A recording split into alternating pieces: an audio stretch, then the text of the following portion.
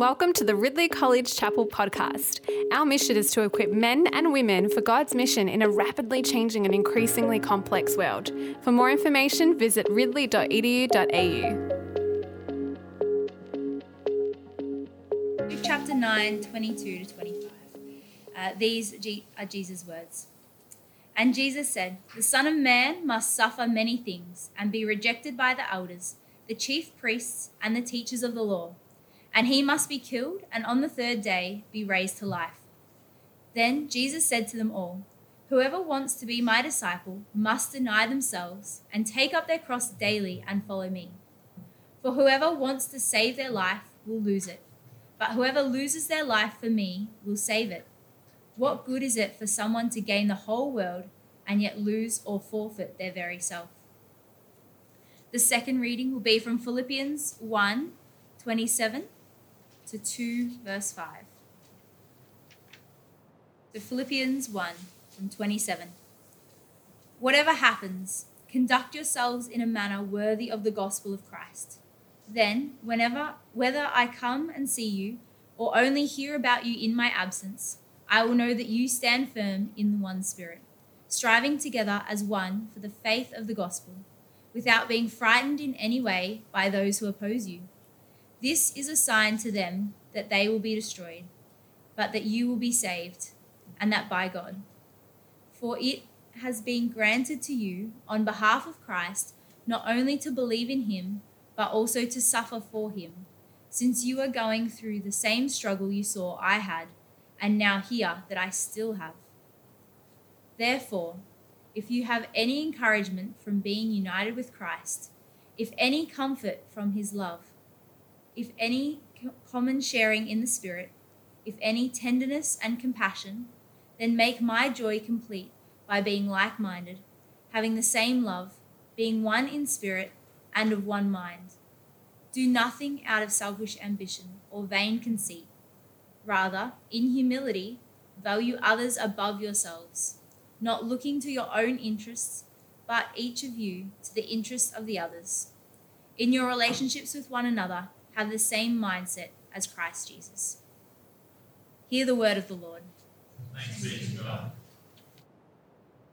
One of the ways God exponentially grew my faith was being involved in Scripture Union Theos at Tidal River down at Wilson's Prom. Each year in the first 2 weeks of January, a team of teenagers and 20 and 30-somethings from different churches would go down to build relationships with campers with the prayerful intention of sharing the good news of Jesus. One thing that was particularly unique about our setup was that we would pitch 12 or 13 big white marquees, the Greek tent type. And it was a huge effort, usually taking 1 to 2 days. And in case you haven't made it to the prom, the weather is never, ever something you can predict. You can get temperatures past 40 degrees, you can get rain that goes non-stop, and you can get wind that goes up to 100 clicks. So the only way we could set all this up in such varied conditions was if everyone worked together as a team. Now, most of the time in short-term mission trips, we normally gauge success by looking at the program times or considering the new relationships or conversations that we had. But on one occasion, I remember our director sharing with us this conversation that he'd had with a camper who said that he was really impacted by the way that we had set up. He had sat on his caravan and just watched us set up for 2 days. Our striving together was a sign that as Christians, there was something different about us. I think what that camper saw that year was what we read about today in today's passage. That striving together is a sign of our salvation. But I think the idea of striving together is something we want to avoid. Because if our striving entails challenging, contending, and struggling with one another, most of us would rather take the easier path, where our feelings don't get hurt, where we get the least annoyed, and where we can get our own way, because our way is the best. We don't want to strive together as Christians because it means conflict. Now, I know some of us are better at avoiding conflict and some of us are better at creating conflict. But I want you to know that striving together means that we should expect to have conflict.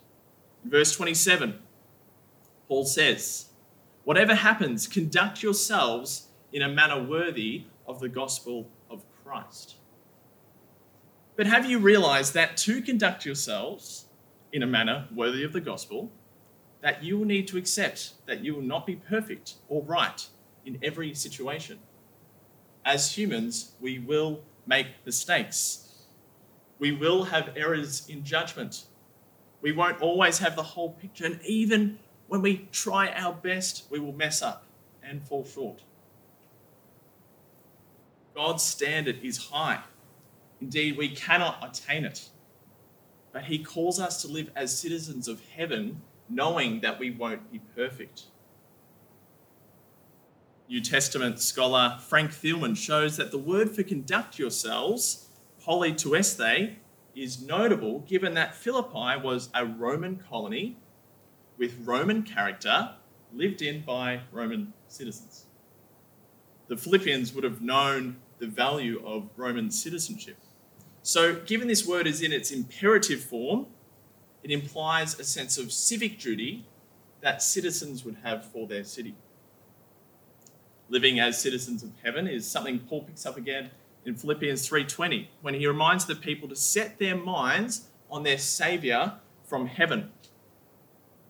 Because of God's high calling to heavenly citizenship, and because of God's grace in welcoming sinners like you and me, we should expect to have conflict. We are a mixed bag of people. We are sinners and saints, wanting to be like Jesus and yet miserably failing, needing to rest in God's arms of grace. In striving together, we should expect to have conflict because striving together is a sign of our salvation. In verse 27, it goes on, striving together as one for the faith of the gospel.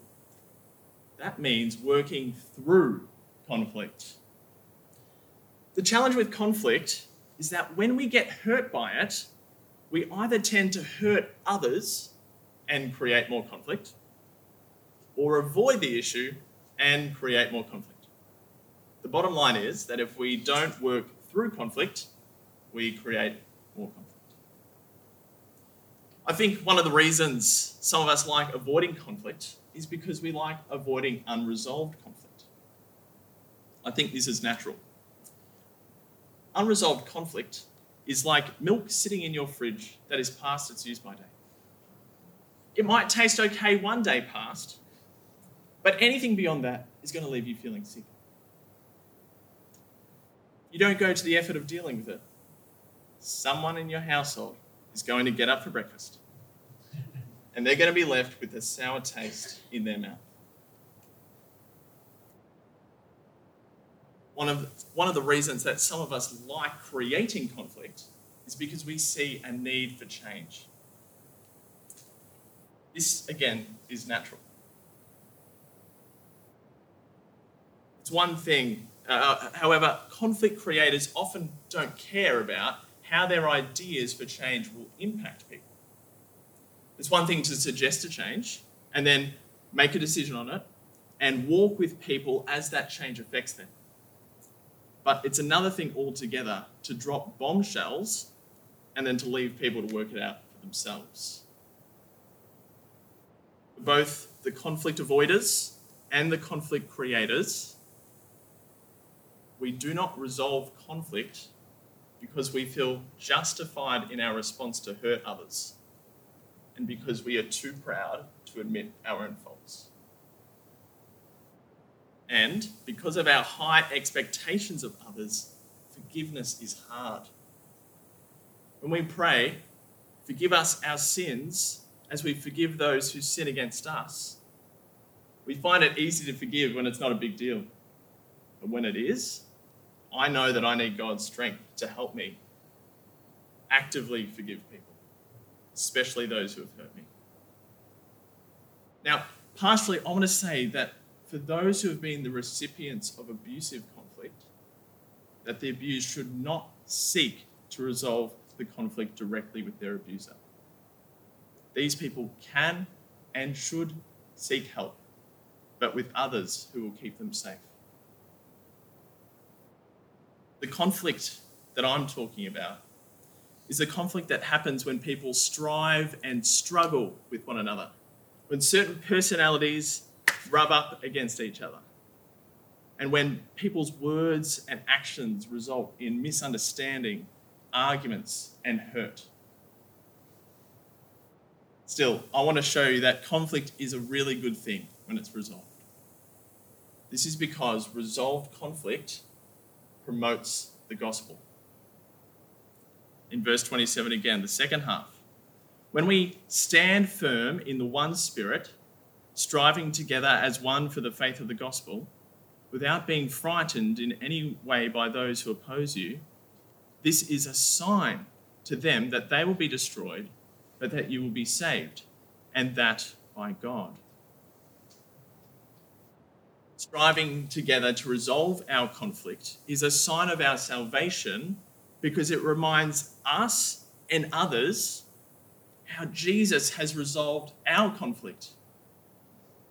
The conflict that we brought upon ourselves and each other and God through our sin. By confessing to God in repentance and dealing with the consequences of our sins, even our unintentional ones, by saying sorry to others, and then working with and walking alongside them and taking actions to not hurt them in the same way again, we are promoting the salvation we have through Jesus because we are humbly admitting that we are not perfect, but that we know a God who is, a God who forgives us and cleanses us and changes us. Striving together is a sign of our salvation. Now, one of the main ways that we strive together in ministry is in ministry teams. This is not going to be a surprise to you. In our churches and ministries, we have teams for children's and youth ministry. Graham says yay. Small groups, music ministry, prayer ministry, evangelism, parish council, eldership, wardens, administration, faculty, staff, you name it, and we have it. I know many of you will currently be in one or more of these. One of the challenges of teams, however, is that there is usually some type of leadership hierarchy or structure where there is an assigned leader whose job it is, in part, to have the final say. This power dynamic between leaders and members means that there will not always be agreement on decisions. Have you ever strongly disagreed with a decision your leader has made? Have you ever felt like your team has defied a decision you made? If you've answered yes to either of these questions, then you'll know the conflict that it creates. Whether you're a leader or a member, you will next start doubting their competency and possibly even their character.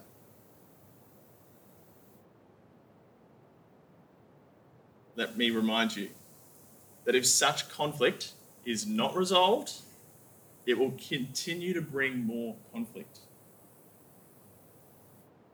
Unresolved conflict stews in a team, and it can develop into bitterness, which creates a toxic culture. A striving together that brings conflict resolution demands a humility that values others above ourselves, a humility that considers the interests of others. So, how do you treat the leader of your team? Do you honour them behind their back as well as to their face?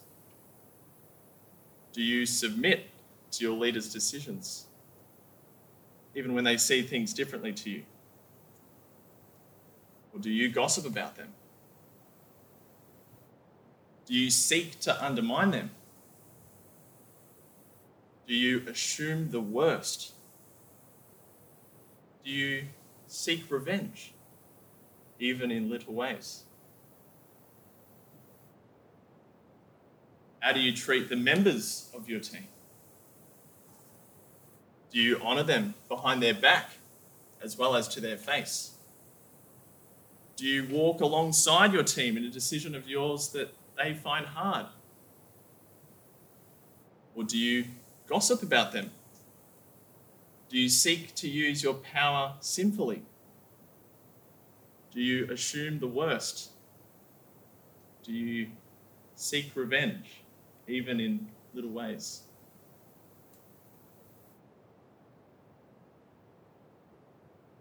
Ministry teams eventually implode when conflict goes unresolved. The way leaders and team members strive together to resolve conflict is a sign of our salvation because it reminds us of the grace and forgiveness of Jesus. We show grace to others. We treat others as Jesus has treated us and how knowing him has changed us. Striving together is a sign of salvation, not only to Christians, but to outsiders as well. In verse 28, we are told not to be frightened in any way by those who oppose us. Our striving together as one is a sign to them that they will be destroyed. Those scholars dispute exactly what this means. I think it points to the attractiveness of Christian unity. Christians have encouragement from being united with Christ. We have comfort from his love. We have common sharing in the Spirit. We have tenderness and compassion. We can have joy by being like-minded, having the same love, being one in spirit and of one mind. The fact that because of Jesus, we can strive together as one shows that all other ways of living are futile. Our salvation only makes sense if we're being saved from something. And that something is our destruction. And it is a destruction that all without Christ are heading to.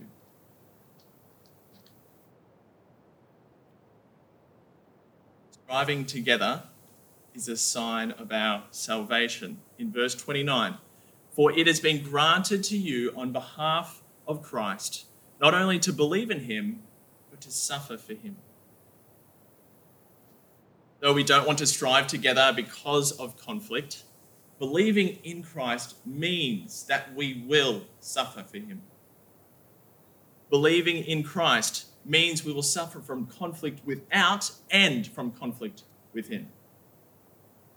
Believing in Christ will mean suffering hurt from our brothers and sisters, and will at times mean struggling through unresolved conflict.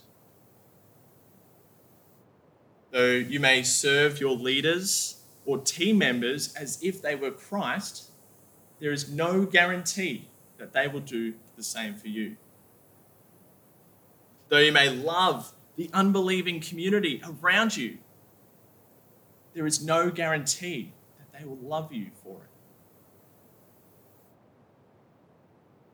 We don't want to have to suffer.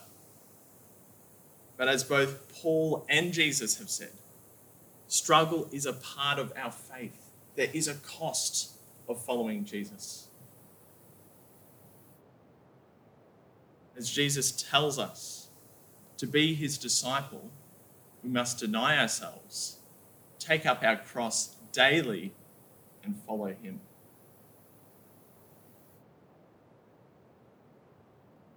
Though there is no promise of resolving conflict when we strive together, I exhort you, as far as it depends on you, live at peace with everyone by remembering that it has been granted to you on behalf of Christ, not only to believe in him, but to suffer for him.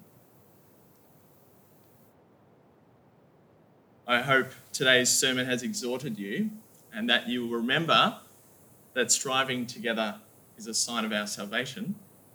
But I'm aware that the questions I have posed may have brought to mind past memories or current experiences where you have messed up by avoiding unresolved conflict or by creating it. Further, you may be enduring a particular time of difficulty in your ministry team, where the particular combination of people is bringing up a whole range of issues and struggles for you.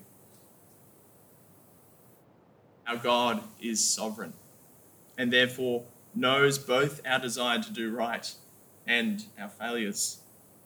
And he promises to hear our prayers for mercy when we ask in faith. Now we're going to spend a moment in reflection before I lead us in prayer. And when I finish each petition, you may join me by saying, Lord, hear and have mercy. Heavenly Father, we lift up to you all who confess the name of Christ. Fill us with the power of your Holy Spirit. Lord, hear and have mercy. We pray for one another. May we always strive together as one for the faith of the gospel, being united in service and love, in facing conflict, deepen our humility, and teach us to have the same mindset as Christ Jesus.